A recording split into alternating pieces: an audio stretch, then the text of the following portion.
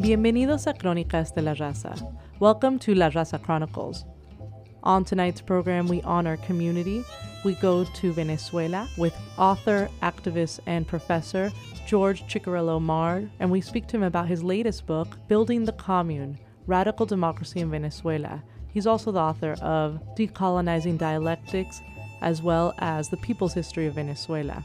We then come back home to San Francisco's Mission District and focus on an essential institution, Acción Latina, which has been producing El Tecolote, one of the country's longest-running bilingual newspapers. And we hear from poets as well as one of the editors of an important bilingual poetry anthology, Poetry in Flight, Poesía en Vuelo, which is now available and is published by Acción Latina. And we begin this program with a tribute to Berta Cáceres, a Honduran indigenous leader on the first anniversary of her assassination. This tribute is a poem written and read by revered poet Rafael Jesus González, accompanied by Gerardo Marín on flute. Stay tuned.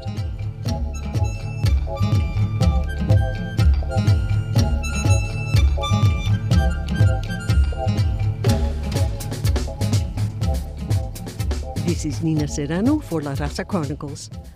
Today we celebrate International Women's Day, and Rafael Jesus González has written a tribute to Berta Cáceres, the indigenous environmental justice leader from Honduras who was assassinated a year ago.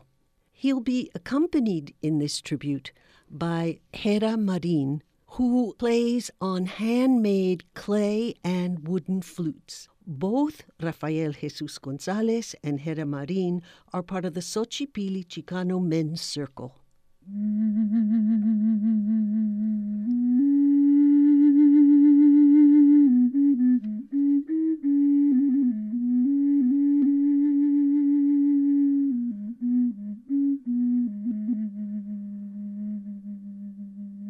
Por medio milenio y más.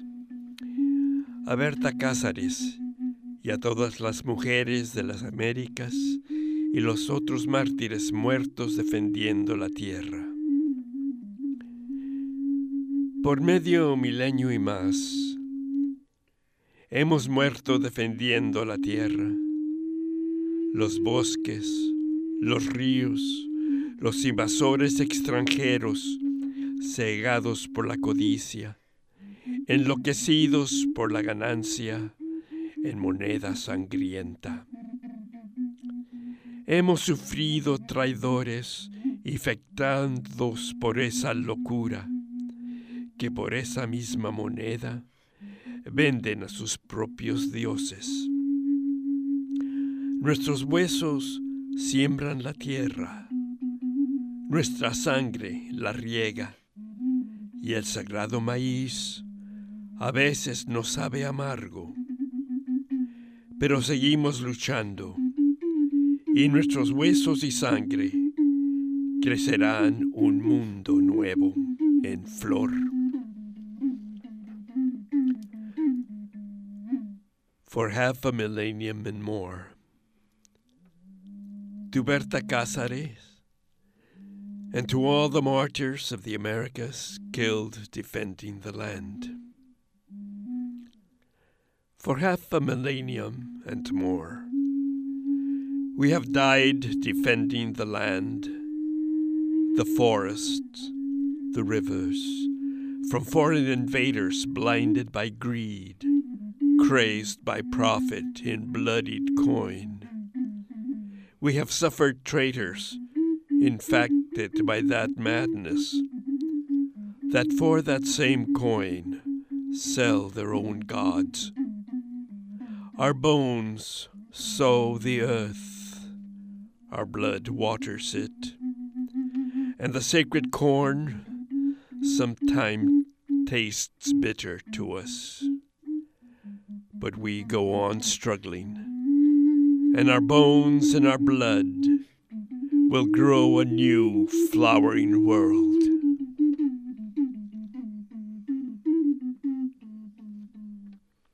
You just heard Rafael Jesus González and Gerardo Marín from the Xochipilli Chicano Men's Circle.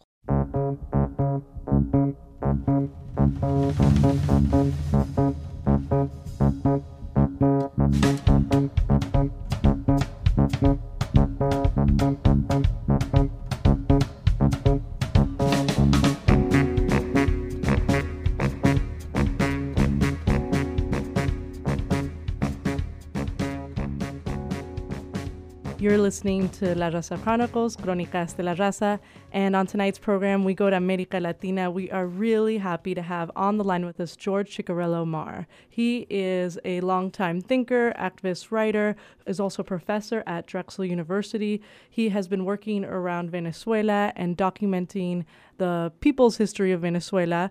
He's the author of We Created Chavez, A People's History of the Venezuelan Revolution, and Decolonizing Dialect. He's also the author of Building the Commune, Radical Democracy in Venezuela. Thank you so much, George, for being on the line with us. Thanks for having me. So we are really excited to have you on the phone because you're going to be in town tomorrow, actually. That's going to be a lot of fun. So I just finished reading your book, Building the Commune, where I've been able to actually get some of the key lessons of how Venezuela got to where it is and what the vision, not just Chavez's vision, but so many of the people on the ground, the radical participatory democracy in progress's vision of what Venezuela can be and should be, how that can further and help guide what is happening today in Venezuela. So why don't we start off? I really appreciated this book because in such a clear and concise and easy to connect way, you break down some of the many, many factors squeezing Venezuela and squeezing so much of America Latina. You talk, of course, about the history of colonialism and imperialism, but you talk more recently about the push, the squeeze of the IMF and other international entities that forced Venezuela into this really tough position. So why don't you set the scene for us? What were some of the factors that led to people really coming together and organizing to try to address what they saw as the exploitation of resources and people in their country? Sure. So just speaking as broadly as possible, in the 1980s, Latin America as a whole was really being put through the ringer by neoliberal structural adjustment, which means essentially this moment in which the U.S. government is using these lending institutions, the World Bank and the IMF, to force debt-ridden countries who had just gone through a debt crisis to change the structure of their country, to lay off public workers, to raise the rates on public utilities, and to privatize goods, public goods left and right. And this hits Venezuela in the mid-1980s, and then really hits in 1989 with the sudden imposition of a structural adjustment program that causes a mass rebellion by the population. The people are fed up. They decide that that enough is enough, and they take to the streets and they riot and they rebel for nearly a week. This is called the Caracazo, the explosion in Caracas. And this is really the starting point for everything that's come since. So it begins out of this resistance to neoliberal structural adjustment.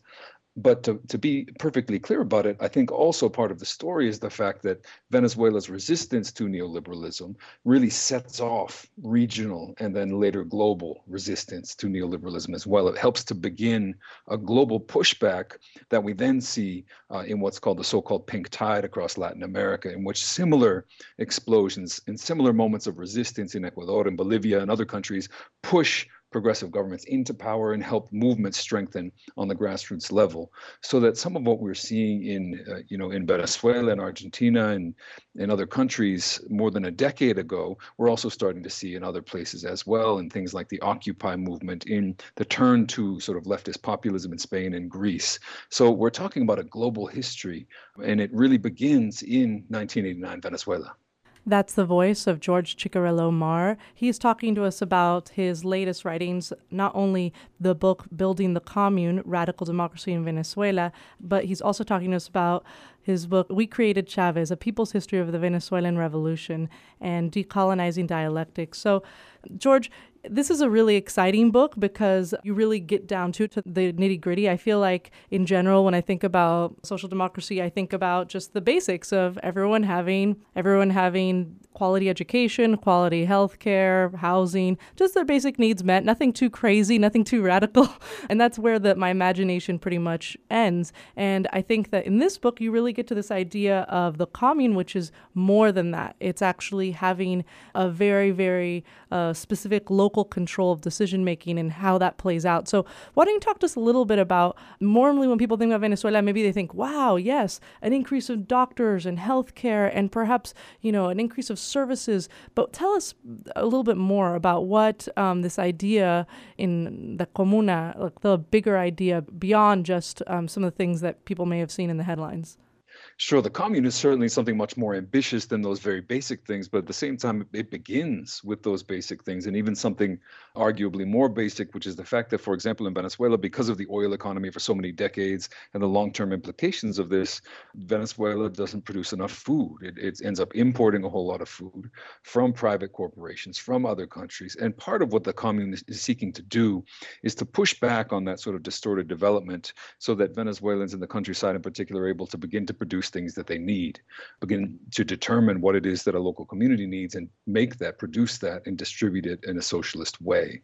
Where it gets, of course, much more ambitious is that this is actually, and this is really not talked about if we're talking about contemporary Venezuela. We hear about, oil money at best being distributed to the people through social programs, but what we don't hear about are the radical political changes. And so a huge part of the Bolivarian process is this idea of direct democracy, and it manifests in things like the communes. And literally, what a commune is a way for people in a local neighborhood, and actually a large, series of neighborhoods, to get together and make decisions about everything, about producing, distributing, to, they can run these socialist enterprises in which the commune directly and democratically decides what is produced, how much they charge for it, how much the workers are paid, how long they work, how to distribute those goods, and what to do with the surplus, which is then reinvested into the commune. So we're actually just talking about a way of governing territory and space in a completely directly democratic way. And this is hugely ambitious. This doesn't exist really anywhere else on earth. And it's massive part of what's going on in Venezuela. Now, of course, it's not easy to do that. It's not all of Venezuela that is organized in this way. And a huge important point that I try to get across in the book is that this communal project is kind of an anti-state project. It's definitely against the bloated oil state, the centralized state. And it's in conflict, open conflict with much of the state, despite the fact that Chavez supported it, despite the fact that Maduro supports it. It's openly in conflict with the bureaucracy, with the high levels of the party, and with many, influential Chavistas. And so this makes the struggle to develop these communes and to push them as an alternative vision of Bolivarianism and of revolution. It makes it a very, very difficult struggle indeed. George Chicarello Mar, you are a author and thinker and professor who teaches around Latin America and also has been exploring this idea for some time now. I think that, of course, most people hear you on Democracy Now! Debating someone who's saying, that there's a genocide happening of the wealthy, or, genocide happening in Venezuela, so you're often positioned against these very extreme people that are discounting everything, that all the social programs and all the changes and all the ways that Venezuela has become dramatically much more democratic. But let's just take a step back. At this point, you hinted to this, that, of course, this project is much messier and complicated and way more conflictive in the sense of not just what people in leadership in Venezuela want, but also, it's messy to have a very participatory democracy. How do you see the comunas, or this project of very, very localized decision-making and happening, or how is it evolving at this point with the current and most recent political changes in Venezuela? Venezuela is in a deep crisis at this point, nationally, macroeconomically, politically. In 2013, not only was it the case that Chavez himself passed away, leaving kind of a gaping hole in the political life of the country, in the symbolic life of the country, but also it was the case that oil prices began to drop. It was the case that, that the opposition went on a dramatic offensive against the Bolivarian revolution. And as a result, you had, tensions within Chavismo, tensions from the outside, of course, U.S. imperialists in the United States attempting to intervene, refusing to recognize Venezuelan elections, despite the fact that they were free and fair.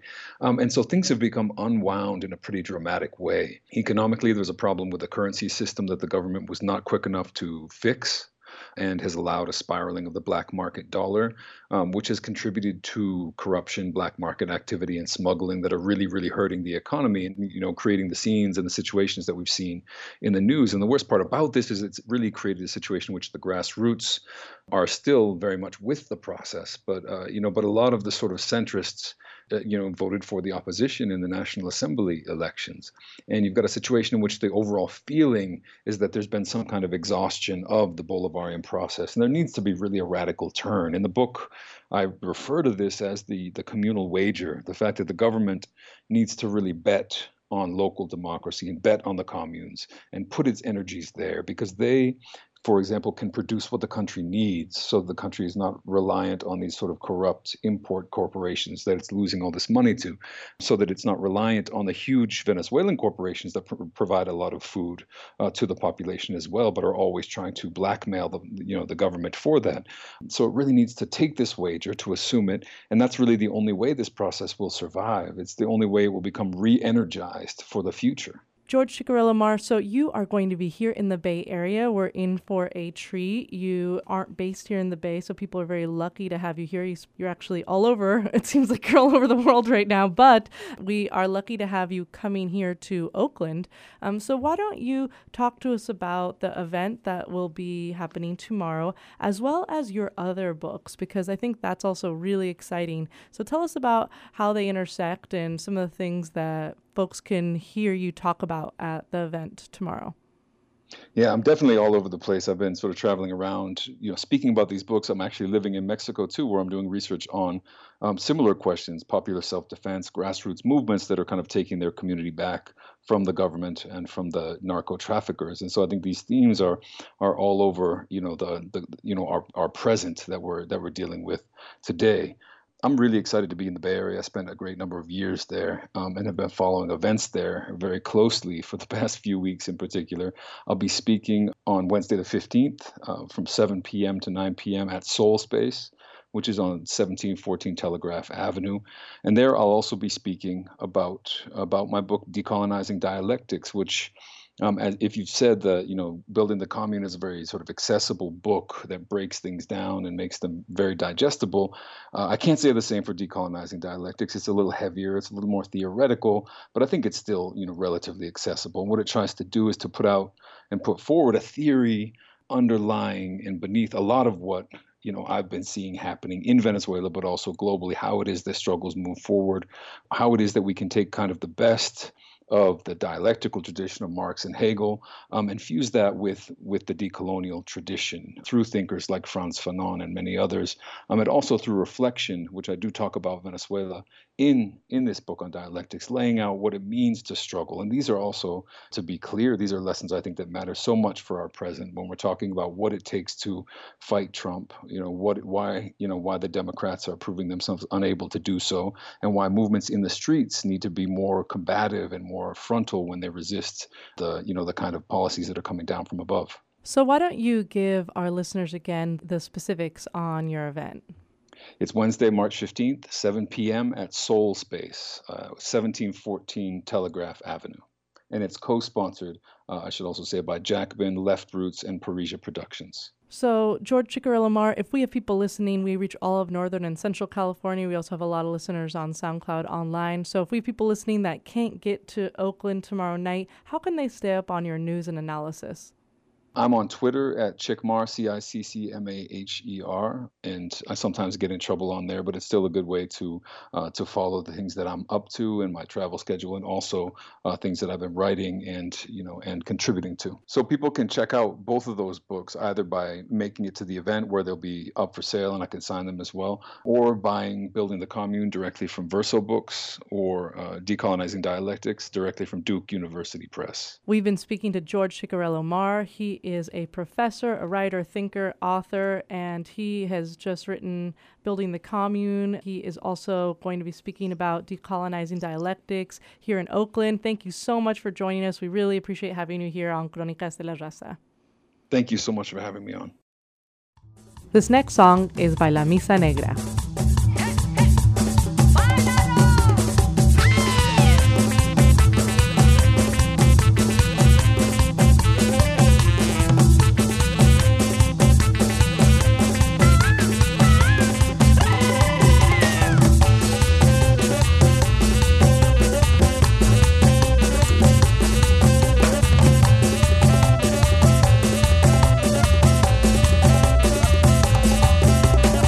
De media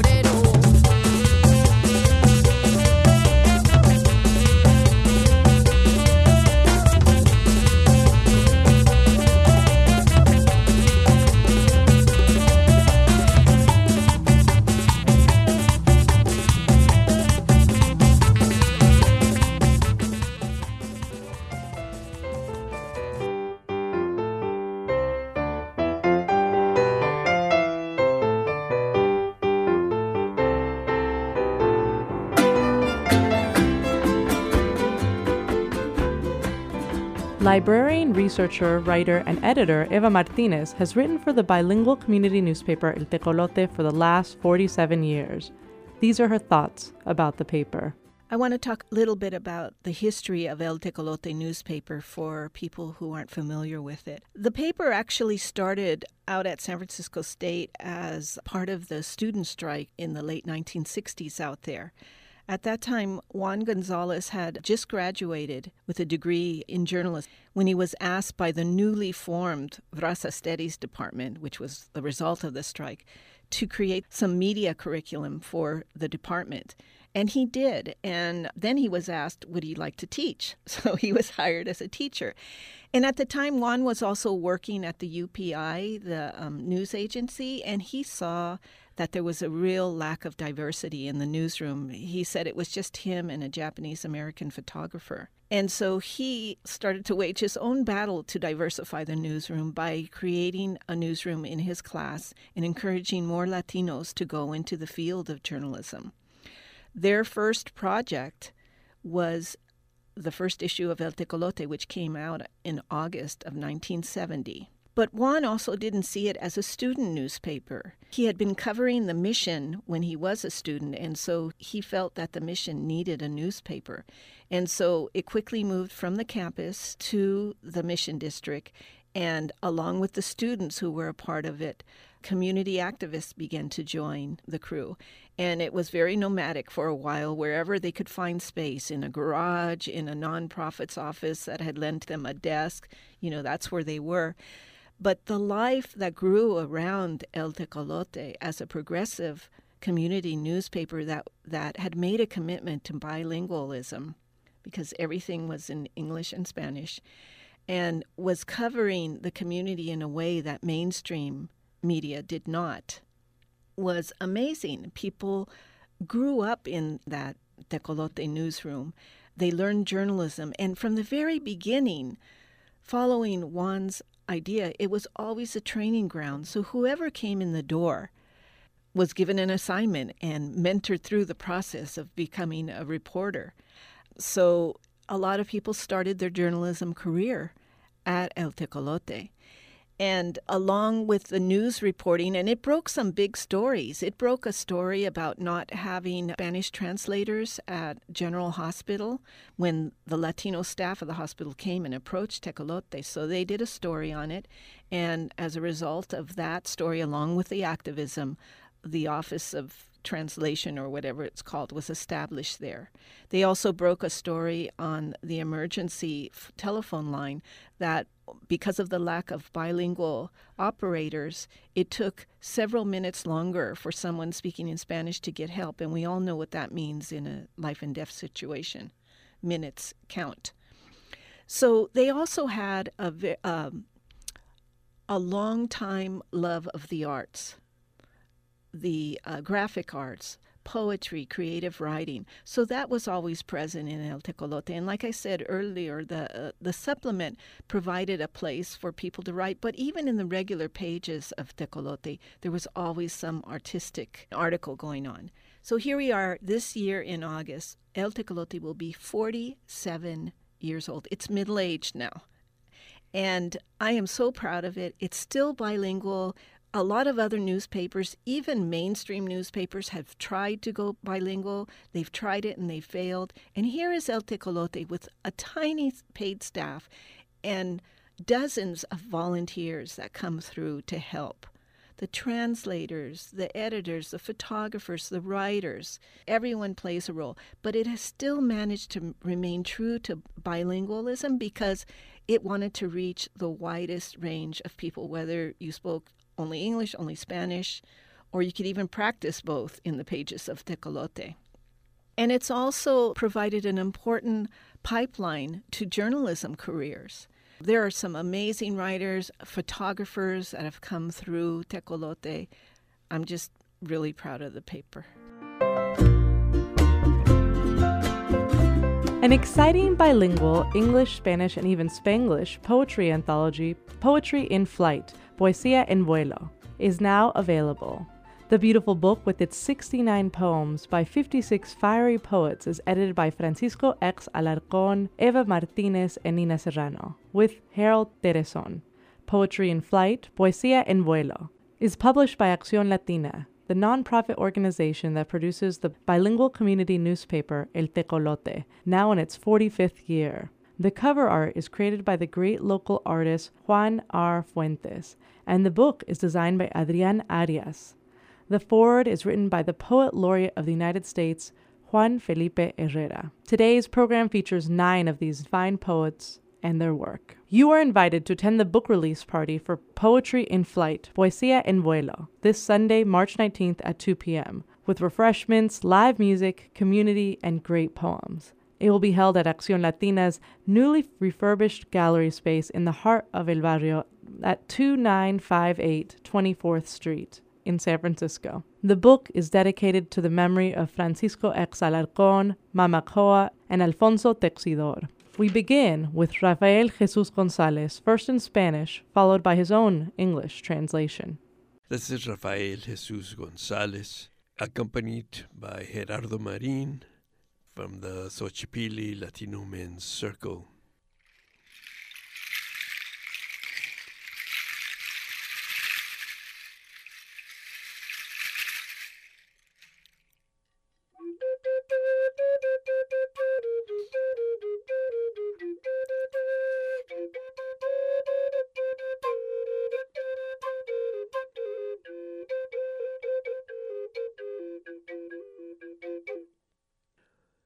Toda una vida. Cuando uno baila con el viejo coyote, se compromete a la flor y al canto. Se gasta una vida con la moneda de la palabra florida. Allí, dicen, se encuentran lo negro y lo rojo, lo arraigado, la verdad, quién sabe. Se vive una vida, y si su flor y canto toma raíz en los corazones, es vida bien gastada.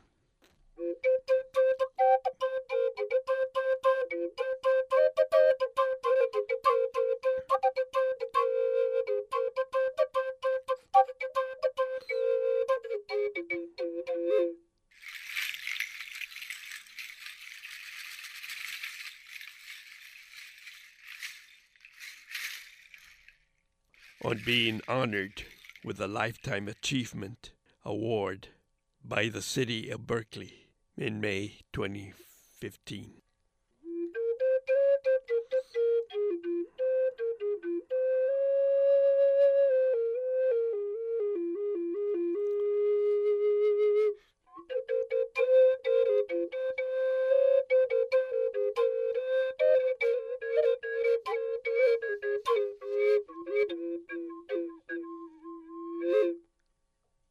A whole life. When one dances with old coyote, one commits to flower and song. A life is spent with the coin of the flowering word. There, they say, meet the black and the red, the rooted truth. Who knows?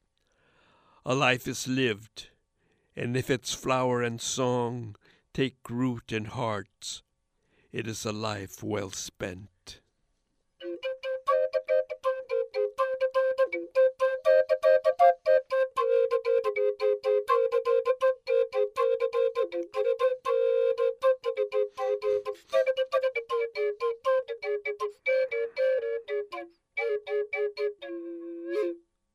La luna llena llama a los inocentes muertos por la policía.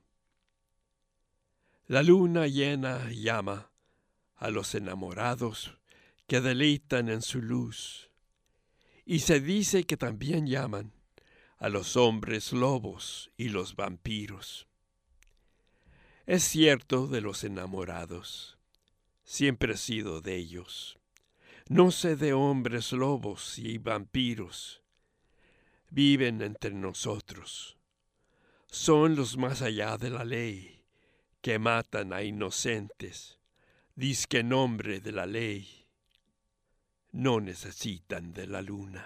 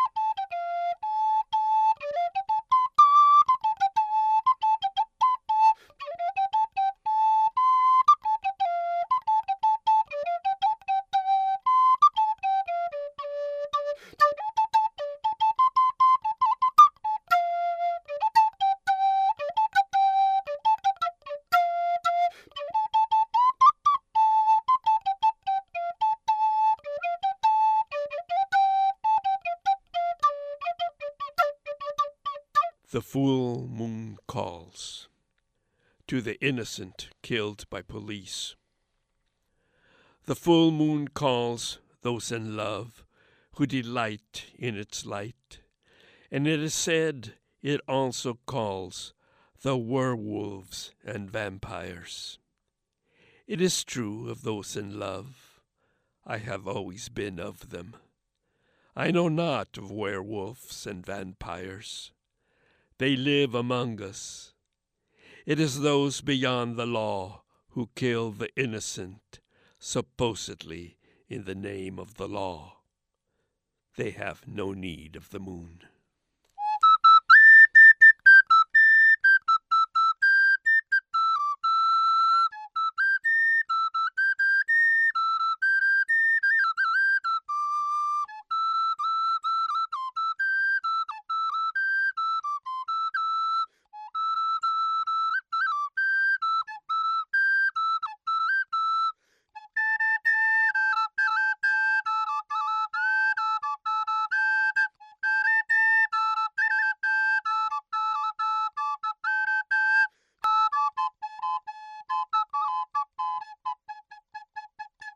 My name is Renee Peña-Govea, and my poem is entitled At Home, para Dieguito.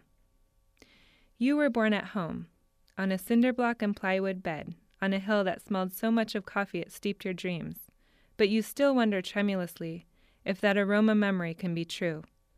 And some pictures of it, your city, flash like furious moths, like after images against your eyelids, and you need another person to remember with you. To say, I too was there, when those men the color of raw sugar gripped their toes across the metal bar of the tall, tall, tall swing set in Dolores Park, their bird-thin shadows dancing liquid above the sand. And the congueros played on, implacable under the pendulous date palms, and the beautiful golden boys on their velvet beds of grass devoured the sky in those epidemic years. That disease only called at your doorstep when they told you, heavy-faced, that your preschool teacher had died, and they did say AIDS, softly though, like snow. And when Hugh Masekela sang, "Bring back Nelson Mandela," on the radio, on your way to spoon miso and tahini, out of cylinders at Rainbow, it was daytime. The popcorn clouds seeded with gold because your dad only worked nights, as needed, but your parents could still raise their child in the belly, or more like the southern toenail of this glittering dragon city by the bay. Down by the ballpark, before it existed, you skipped past trailers to get to TikTok, where they handed you a glazed donut and a cheese and pickle sandwich on wax paper, which you ate at a scarred desk in a tiny cabin under the 3rd Street Bridge with your dad, the bridge tender. Sometimes you did sleep there, on a wooden bed fastened to a wall, army blanket burritoed around you, the slap-slap of the water on the pilings thrumming dark and luxuriously, "My city, my city, my city." In this city, snail trails remain, invisible mostly, but lustrous as glycerin to the rememberers.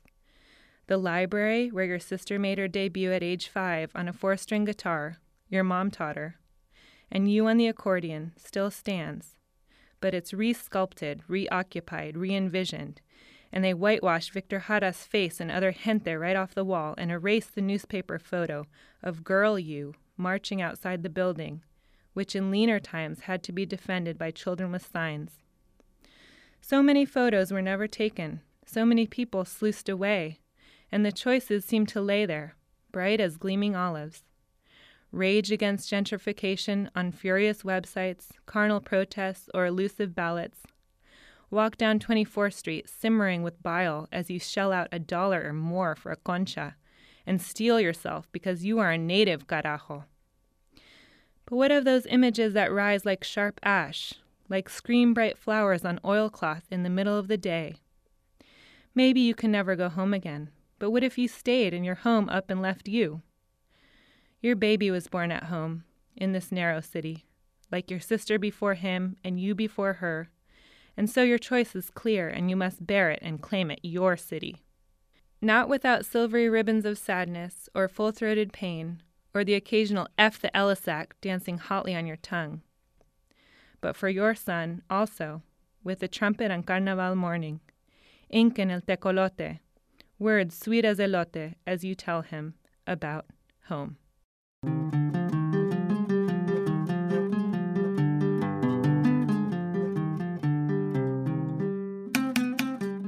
My name is Jeannie Zukov, and the name of my poem is When Women Are Trees. When women are trees, they breathe the world in and out. They know everything, and everything knows them. Every time they speak, life is easy. When women are rain, they leap between the clouds and earth. They know everything, and everything knows them. Every time they soothe the soil, life is easy. When women are lava, they rise up from the center of the world. Their blood circulates and creates and creates. They know everything, and everything knows them. Every time their love surges a rhythm, life is easy. When women are mountains, mother arms around the world, stable bones curving into hawk-winged skies, they know everything, and everything knows them. Every time they mediate, life is easy. When women are free, violence fallen away, wisdom healing generations of tyrant fears, they remember everything, and everything remembers them. Every time they laugh, life is easy.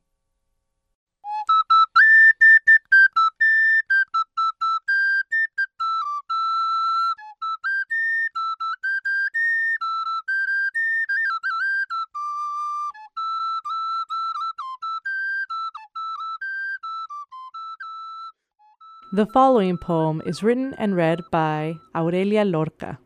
The Heliopolis held 3,000 more passengers than capacity. She was the first ship to leave for Hawaii from Andalusia. How did they fit that many people? What models did they use? Bodies upon bodies, like a slave ship, except it was a slave ship. Fine human freight, the newspapers called them to break the Asian workforce. My grandfather's parents and his oldest brother, Juan, who was 5 years old, were escaping a kind of unfathomable poverty and oppression my father says I will never know, much less understand. There had been a famine, and the Spanish government allowed such taking of Andaluces, half-savage ordinarios y analfabetos with too much Moorish blood. The ship returned to port because there was not enough food other than bread and coffee brewed with salt water and the bones of arms and the swollen bulges of bellies crying with the pulse of filth and vomit and ocean. If I am quiet enough, I can smell the smells too, and it will make me angry instead of grateful. Mothers wrapping their children tight in blankets and fear. Stories of sick babies thrown overboard. The warmth of Hawaii was heat and anger. There was no land. It was a trick, indentured servitude, a nicer way of saying slavery. The pain in their stomachs never went away. They gambled onto another ship for California, the state with a made-up name, and were given a choice: Hawaii or deportation back to Spain. They learned not to cry. They learned how to make the rest of their children become American. There is no other way to say this. What about words? Words dreamt of and believed so strongly that by the time they reach generations, they believe they are true. Unfamiliar morphemes, strange sounds do not translate. My grandfather and his sisters and brothers would learn English, learn how to read and write a few words. They would learn anything, have American first names, though it would take them almost 40 years to have the papers to prove they were American-born. Don't talk about the past. They all would say, it was better than feudalism in Spain. It was all better than Franco in Spain. Don't talk about the past, though in 2014, the words communist, agitator, bootlegger are meaningless, no longer subversive. I want to get drunk. I want to scream. I want to scream for the dead, all those who are lost to the history of the past and the present. Like my father, I am named after my father's father instead of my mother's father, just so I do not carry the curse of my great-uncle's name. Juan Henares. I will say his name in Spanish. I am not afraid. My grandfather and the rest of his siblings all had American names. They called him John, but only they were American. He was illegal, as if any human can be illegal. I can see him now, 112 years old, but not bent. A giant holding a cane more like a weapon than anything else, the way Belita, his mother, wore her rings. I can hear his laughs at our Americanness, how we sacrifice memory for the American dream. Yet our duende is always with us, no matter how hard we aspire to achieve bigger, faster, more, build a wall, and no matter how hard we try to forget. He is all we do not speak of other than the language of shame, the language of silence. It has burned my tongue with hives and bitter red dots.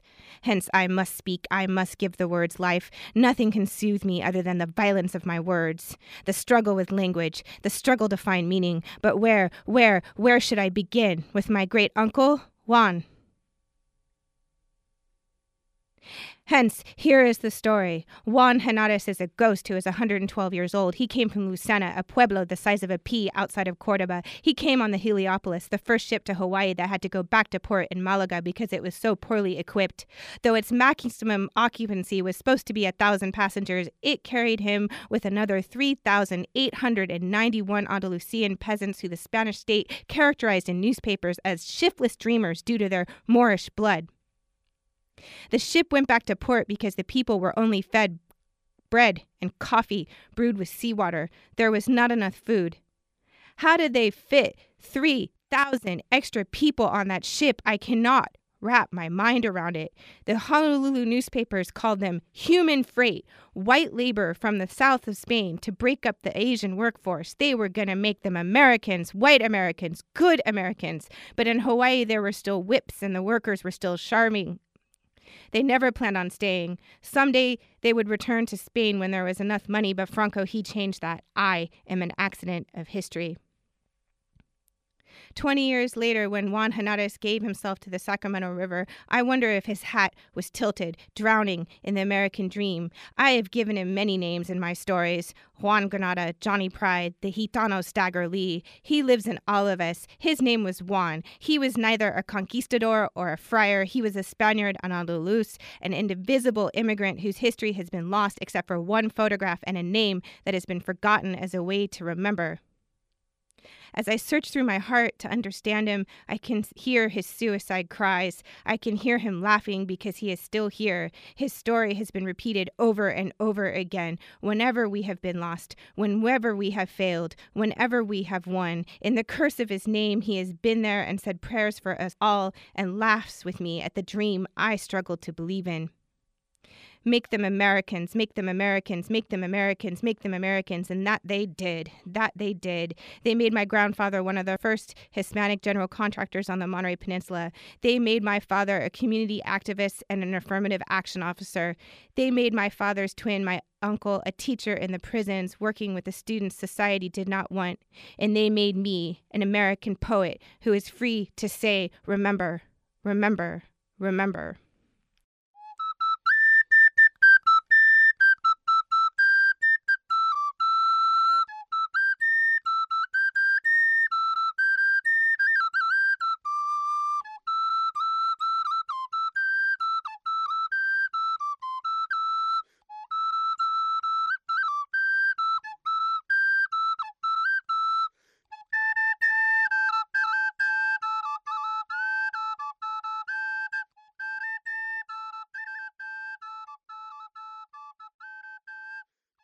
My name is Marisa Thompson, and this poem is called Dear Mr. President. Dear Mr. President, this is a photo of me. I am holding a brown and white cat so that his back legs dangle and his skin wrinkles around his shoulders. But he doesn't seem to mind. He lets me hold him this way. I am 8 years old. A newspaper man took this photo when I'd been at the stopping house for 2 days in Chiapas. The people were very kind there. They gave me hugs and messed up my hair the way my uncles and cousins do. This was 2 weeks before I arrived in your country. I am not in the newspapers here. The adults here look like police, except they stay here all the time and they yell at us. I count the number of boys in this cell. I don't know how many there are when we are standing up, but it is more crowded when we are lying down. We are waiting for our families to come. I hope my aunt comes soon. Sometimes, if we see the guards relax a little, we tell jokes and rhymes and laugh, and we see the stones in their faces soften out of the corner of our eyes. Then some of them yell a little less. Some of them speak in Spanish the way a bird walks around with one wing broken. I think it would be better if we understood each other. If you let us go to our families, we will be good. We will go to school and learn how to tell stories that make people happy, like cats that let you hold them, and trees and other growing things, so that they smile instead of holding their faces still like walls. This poem is called Water Crossing. Where would you go if you had to run? Through the canebrake, machete leaves that draw less blood than the lash. Run from those that steal children. Run. Would you wade in the water? Wade in the water, children. God's gonna trouble el agua, las fábricas, pockmarking the land like plantations. The 2 shirts on your back worth 10 cents a day. Run on the snake back of a train. Burnish your footprints from the earth with leaves, from the sand with wool, because they are always behind you, smelling for your blood, your body they would pick from their teeth. Run. Where would you go to find your mother? Because they think you hold a different God on your tongue. Run from the vice grips, from the armies who twist bayonets in your womb, who forge hells of fire falling from the sky, from bullets that blistered the walls like tracks of heroin needles on arms. Where would you run to? What possible death would you choose? Would you dare to ask whatever angels for safe passage and water to cross? Would you set your compass, your eyes on a star tilting in your vision and run, run, run, run, run? And if you could finally stop running, if your heart for a day, a week, a century pulled back from throttling your lungs and rested and rested and rested, would you still shroud your own face? Would you boil the seas to Lethe, clutch guns at the doorway? Or would you leave the door open, offer sweet water and maize to strangers at your hearth? My name is Norm Maddox, and the name of the piece is At Dusk, written from a patio in Havana. The murmurings of the neighborhood, listening to una bulla, a cacophony of sounds, music, conversation, silverware against empty plates, the sound of content, full bellies. The same chattering sparrows recounting their day like no one is listening, only chirping, barking like dogs at the setting sun. What languages are we speaking? Dog, bird, tree, human, breeze, motor, en inglés, all in Spanish? No matter. The earth knows only that it's time for the stars to have their say. Prayer, a poem by Rafael Manriquez, translated and narrated by Marcy Valdivieso.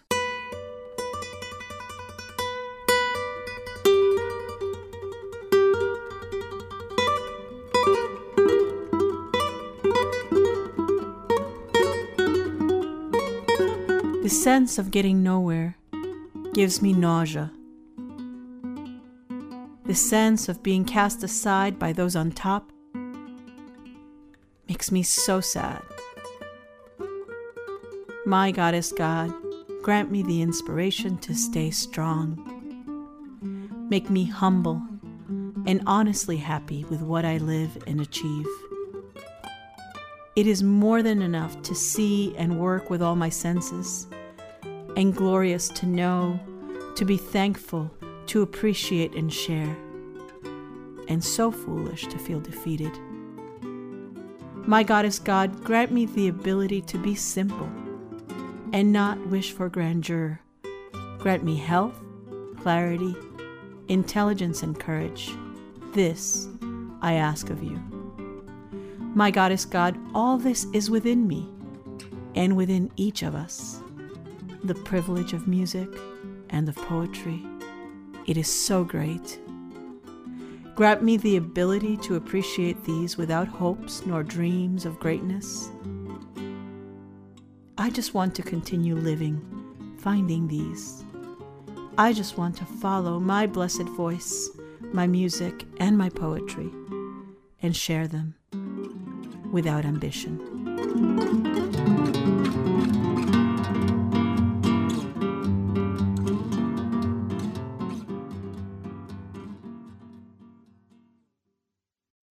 You've been listening to part 2 of our Poetry in Flight, Poesía en Vuelo series here on La Raza Chronicles, Cronicas de la Raza, KPFA. You've just heard the poetry of Rafael Jesus González, accompanied by Gerardo Marín, René Peña-Gadea, Jeannie Zakov, Aurelia Lorca, Adriana Arias, Marissa Thompson, and Rafael Manriquez, with a translation by Marcy Valdivieso, and accompanied by himself on guitar. You are all invited to the grand release party for the book, Poetry in Flight, Poesía en Vuelos, on Sunday, March 19th at 2 p.m. at 2958 24th Street at Acción Latina's Juan R. Fuentes Gallery in San Francisco. That's this Sunday at 2 p.m. Many thanks to Eva Martinez and Cristina Velasco for assistance in preparing this program. You're listening to La Raza Chronicles, Cronicas de la Raza. I'm Brenda Yescas, and this is a calendar of Bay Area events and happenings for the week of March 14th through the 27th.